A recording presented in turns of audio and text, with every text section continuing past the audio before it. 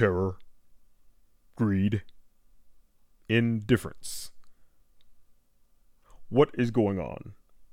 It would appear that the world is coming apart all around us, that the cross members and joists of rationality are falling down as the ship twists and buckles under the strain of total mania due to the insanity of its crew. The passengers will pay, regardless of rank and or station. Where the devil did the torpedo come from? How did it hit us? Why did it hit us? Who's to blame?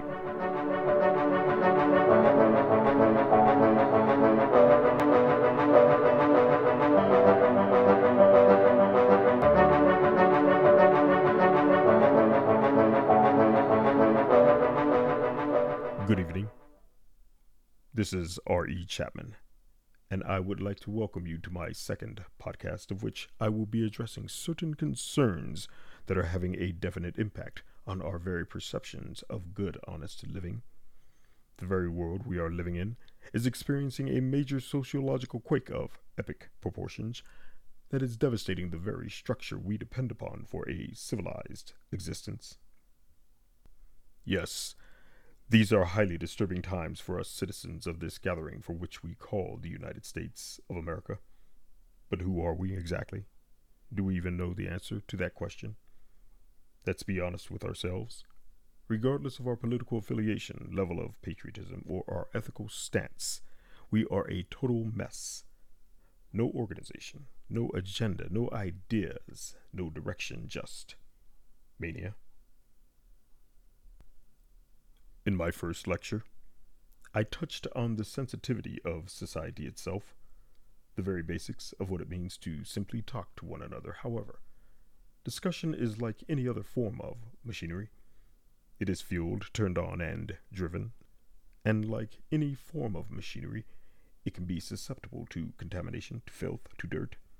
In the end, the machine does not, or is not, turned off due to rationality of thought and reason, and eventually seizes up or breaks outright. Whatever happened to the excitement of social exchange? To talk about a thing, anything. Sky was the limit. You could disagree or agree with a thing, agree to disagree, even joke about a thing and not worry about retribution, make a challenge just to see if it can be met. Why can't we simply sit down and have a discussion? The answer is so incredibly simple that it is accepted as the cultural norm. Social grace is the key.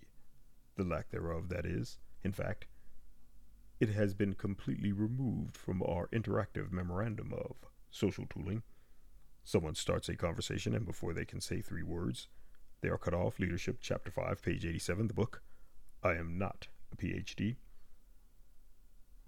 Many people have a major shortcoming that is completely ignored because someone said that being polite was unimportant in regards to social interaction, that being rude is the norm, that it is simply okay to cut someone off in mid-sentence, in mid-thought.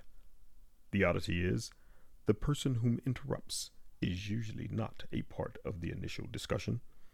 Then to add injury to insult, that person will change the subject altogether to something in the realm of sports. How did we lose our understanding of social grace? Forget the Bermuda Triangle, whether or not we landed on the moon, or tomorrow's weather forecast. Where does the rudeness come from? In my experience with human interaction, there are clearly 2 kinds of impolite people, the deliberate and the unaware. The most annoying are those whom feel it necessary to correct every aspect of your discussion, regardless of how minimal the impact of the error may have on the overall topic. Sure, there are moments when a person may err, but to err is human. It happens, however, not every error requires a corrective interruption, but there are those whom are perfectionists, or whom simply enjoy vexing a speaker, instead of waiting for the ending to see if the error has any bearing with the overall subject of the discussion. They simply cut you off in order to conduct an on-the-spot vocal edit. For example, a person may be seeking to express the aspect of how a story unfolds instead of what the story says. The latest form of rudeness is the person who finds it necessary to cut you off because they consider certain words as inappropriate or the layout of language offensive, not necessarily to themselves, but in anticipation of possibly someone else's reaction and deflecting or perhaps preventing a hostile situation.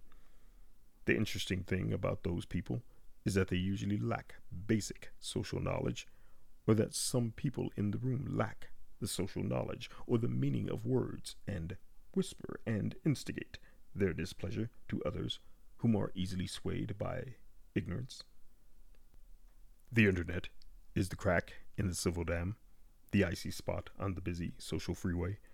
It is the ultimate butterfly effect, a mirage in the desert, Revelation's false prophet, the perfect example of a sociological medium that grew faster than our wisdom.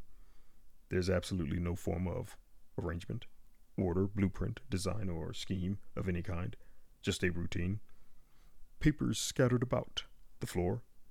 Ever meet a person whose filing system was the scattering of documents on their desk? How the hell can they even manage themselves, you ask? How is our world in comparison to the internet? We make plans for everything, constructing buildings, bridges, our lives. People make plans to conduct mischief. Plans were devised for going into space, the moon, making a movie. However, there is no planned structure to the internet. How did we let this happen? That will be a topic for another discussion, of course. Right now, the internet is chaos, and it is spilling into the real world. We, to include our children, spend more time developing our technical skills, familiarizing ourselves more with technology, adjusting our mental capacity to a Fox setting, while leaving behind the warmth of understanding one another, fine-tuning our people skills, how to politely interact with one another. Observe social media, the texting, the technology in general. What does it do? It erodes the very perceptions of how to be a decent human being, the understanding of how to manage social grace. Consider that all of you text back and forth without interruption. But do you do the same when speaking to one another in person? To be patient enough to allow someone to finish their thought before making a rebuttal? No, you do not. Because in the cyber world, the machine acts as the mediator. However, if there is no mediator, we know not how to be our own mediator. Of course, the dysfunction, again, is a result of a person whom rebuts by cutting off the initial speaker without thinking things out first, or they simply prefer to twist the chaos screw. Leadership, Chapter 5, page 87, the book, I Am Not a PhD, to pester the serious-minded or the person seeking a serious intellectual exchange. Another point to make is that we live in a culture where math and science overshadows art, math and science overshadows philosophy, math and science overshadows the spoken language, math and science overshadows our religious beliefs and values. Interesting how some have said that we need more math and science in our schools to compete with other countries. However, we do not look at the overall lifestyles of those other countries, do we? There are those whom would like you to believe that math and science is the stuff that dreams are made of. But the truth is, math and science overshadows the very aspect of harmonious living. Your Responsibility, Chapter 55, page 7, the book, I Am Not a PhD. Truly, I say to you that we have forgotten that math and science does not make you a warm, caring person. Math and science does not allow you the joy of living. Math and science does not help you reach salvation. Math and science does one thing, and that is create a social niche of arrogant, egotistical indifference, of inconsideration to those seeking life, liberty, and the pursuit of happiness. Seems like an unfair assessment, but the reality is that science is the most arrogant of the academic disciplines. The problem with those involved with the sciences is that they focus so much on a particular area of interest that it becomes an obsession. Lots of brain matter and man hours are spent on trying to accomplish what? Strengthening a theory with further hypotheticals that generate facts based on guesses. In the long run, it's all guesses, right? Something all of us are more than capable of formulating. Unfortunately, those in the sciences have made formulating an opinion and establishing a point of view an exclusivity of academia, forgetting where they themselves came from, a common person like any other.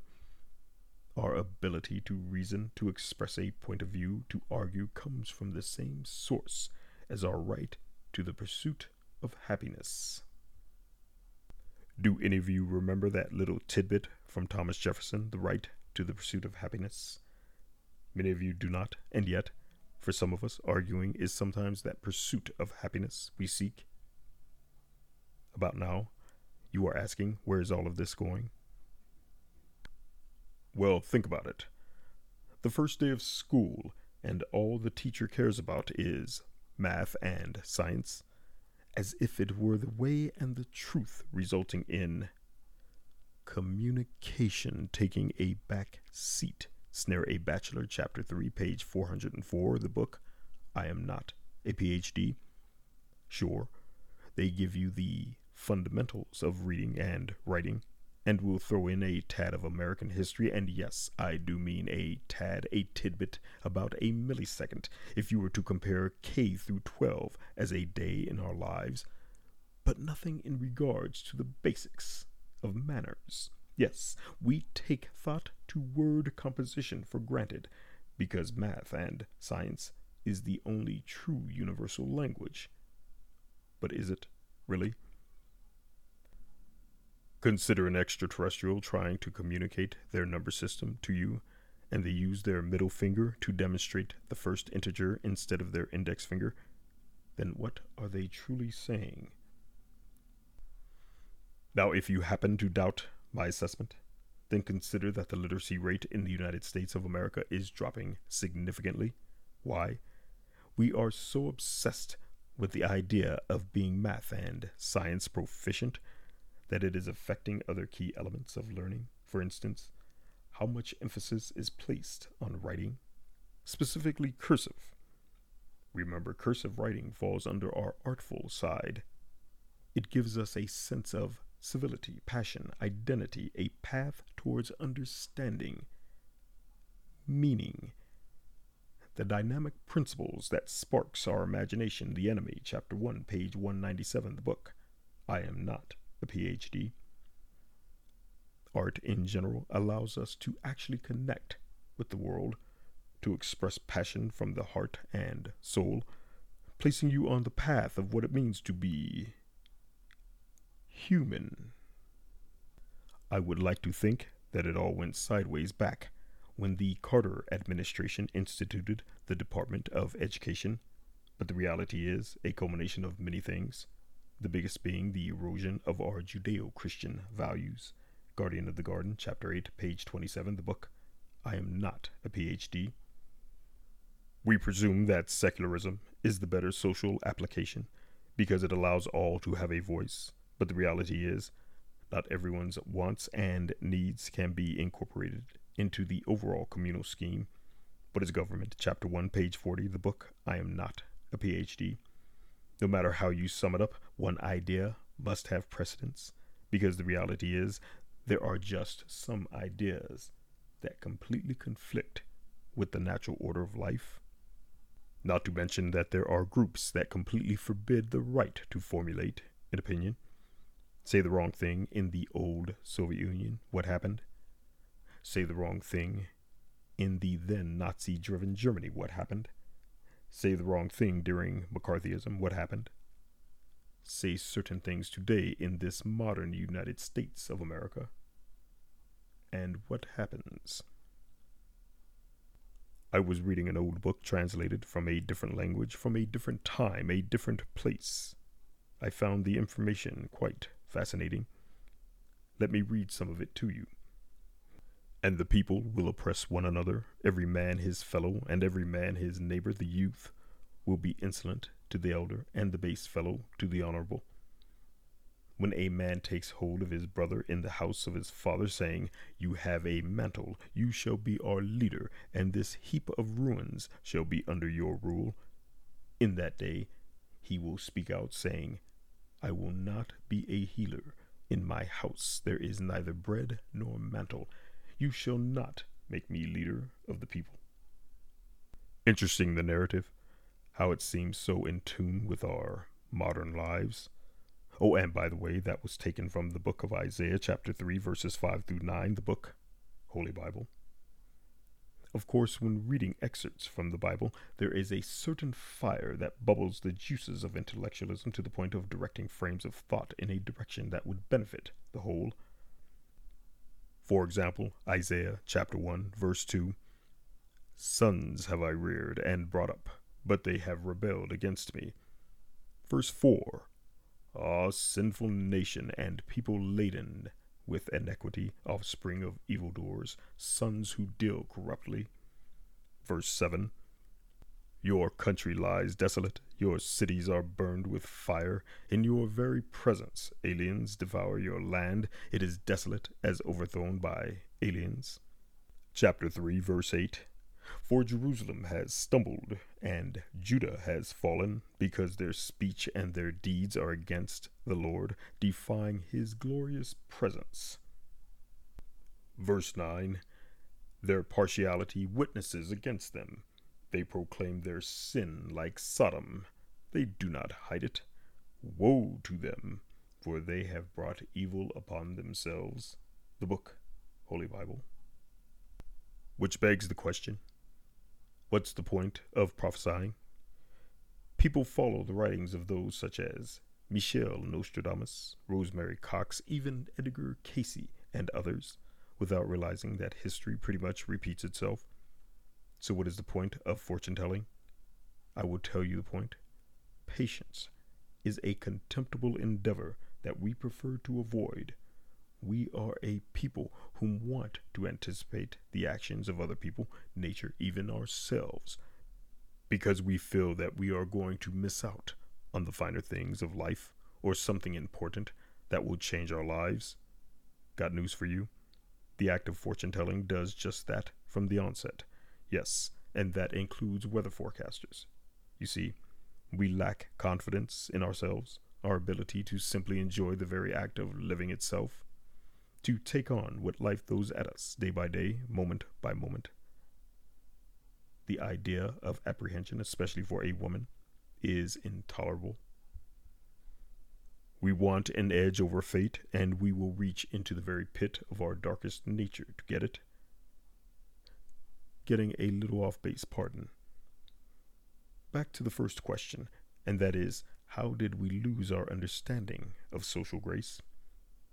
Politeness is the cornerstone to social grace, and it is a trait that must be taught, presumably, when a person is a child, and there are no two ways about it. So who teaches it? The daycare worker, the school teacher, the teenage babysitter, the church, the family. Here's an idea. How about Mom? Op 4, Chapter 11, page 241, the book, I Am Not a PhD. Wait. Mom is not at home. Dad is not at home. No parents are at home or in the home. So who teaches politeness to an adolescent? In today's modern age of the early 21st, no one. Oh, and do not even bother with a challenge to that assessment, because the first sign of bad manners is foul language, cussing, expletives, and not the light stuff either, but the heavy industrial waste. Sure, we toy around with bad words at times in a non-offensive way, however. Foul language is designed to corrupt social grace. It keeps rational thinking off balance, prevents negative thought restraint, perpetuates an understanding of resentment and even jealousy. In a nutshell, being civil is no longer a quantitative effort. We are accommodating to the rudeness, which makes absolutely no sense. Take note, That public foul language and our courts doing more to protect the rights of lawbreakers over that of their victims goes hand in hand, but we are not going to get into that at this time. Let's be realistic, shall we? Programming a human being is not some trifle for which the corners can be simply cut. The biggest con job of all time, Chapter 1, page 248, the book I Am Not a PhD. It takes great effort to input the details of life to a child, and yet there is no real parenting taking place in the modern household of the United States of America. Now, we are going to tackle the details of why that is, but for now, let us just say that parents, society as a whole, take our children for granted, especially in regards to our male children. Think of it along the lines of a dog owner. As a puppy, the dog is manageable. However, what happens when the puppy gets big? Ever see an untrained dog fighting the leash, struggling to get free, controlling its master? Ever see a dog tied up, running around in circles? Ever see a dog tied up wanting to play? Ever see a dog tied up knowing there is nowhere to go, forgotten about? Ever see a dog jumping on strangers, or have you ever had one sniff at your crotch? How about the dog that never shuts up? How about the dog that poops anywhere and everywhere? How about the owner that leaves their dog alone? How about the owner whom lets their dog rip and run? Now look at the owner that applies a little training. Ever see the dog that stays by the side of its master? Ever see the dog that trots along, never fighting the leash, like at a kennel club dog show? Then, of course, there are those that sit on command, lay down, catch a frisbee, and even roll over. How about the owner that constantly interacts with their dog? Guess that would be necessary for training the dog. How about the owner with a friendly infrastructure in order for the dog to have a safe but captivating play area? Interesting, the socially ignored parallel with our children. Parents do nothing with them, and what do? Pull and tug at their parents, try to get free of their parents' leash. How about the child that jumps on people? That would be considered mouthing off, by the way. How about the child that wants to be a part of the world but is sheltered? How about the child who knows they are in a hopeless situation and just gives up? Teen suicide. The child that never shuts up, the social disruptor. How about the kid that poops everywhere? That would be the dirty, rotten things that come out of their mouths. How about the child that runs the streets? Ever heard of the term latchkey kid? Now, for those of you who are pet lovers, associate that idea with the puppy with the moist eyes, wanting someone around, wanting to play, wanting to be loved, and when they do not get that attention, what do they become? What's ironic are the parents whom do interact with their child in some way, but do not apply some form of reinforcement training to curb the attitude, affluenza, entitlement, guilt. No. Parenting is quickly becoming a forgotten skill, something that was once as easy as pie, which is actually an excellent analogy to our modern parental lifestyle when considering that creating a pie is not an average skill. However, in days gone by, your average homesteader countrywoman was a master of the technique of baking before all else. With the family-owned rural world fading in the United States of America, many ideas are going with it, especially our understanding of true patriotic values and spirit. Disciplinary action, or what I like to call reinforcement training, is a necessity for lining up the remaining stones with the cornerstone, and yet we turn from its use more and more. Ever come across parents whom are trying to reason with their defiant child, and their child is just mouthing off to them like they own the world, even using foul language? If they are rude to their parents, then what will they be like around those whom are not familiar or used to the attitude? Oh, and just so we are clear, do not blame the guns, blame the rude, blame the lack of parental guidance, blame the lack of social warmth.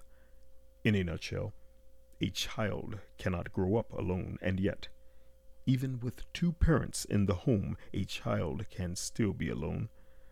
No need for proof of that. Children want to be spanked. They want their parents to get angry at them when they misbehave. They want their existence acknowledged. People, children in general, need proof that they exist, and proof of existence is conducted by acknowledging their existence. They want you, the parent, not a roof over their head and food in their mouths. Slaves, page 154 of the book, I Am Not a PhD. We have heard it a million times. People do not want to be treated as if they are invisible, especially our children. Therefore, if you wonder why people allow themselves to be subjugated, torn down, beaten, enslaved, dehumanized, sucked dry of the very freedoms necessary for a happy, productive lifestyle, it is because they would rather be miserable than invisible. For even a person who is treated like garbage is testament to their existence. Consider the use of stones as a comparison tool. For those of you who do not know construction material for building something that is sturdy, long-lasting, and most importantly, useful, so that our legacy will have meaning, is an example that goes without saying, and rudeness simply cannot be a part of the construction effort, no matter how you rationalize it. It is a substance that gets into the construction, resulting in eventual structural failure. These are the challenges we face in our time. That's all for now. Until next time. Oh, and P.S. If we are going to keep the internet, then it requires structure in order to be something more real, to help us better understand ourselves. Blessings to you. This is R.E. Chapman. Au revoir, and good night.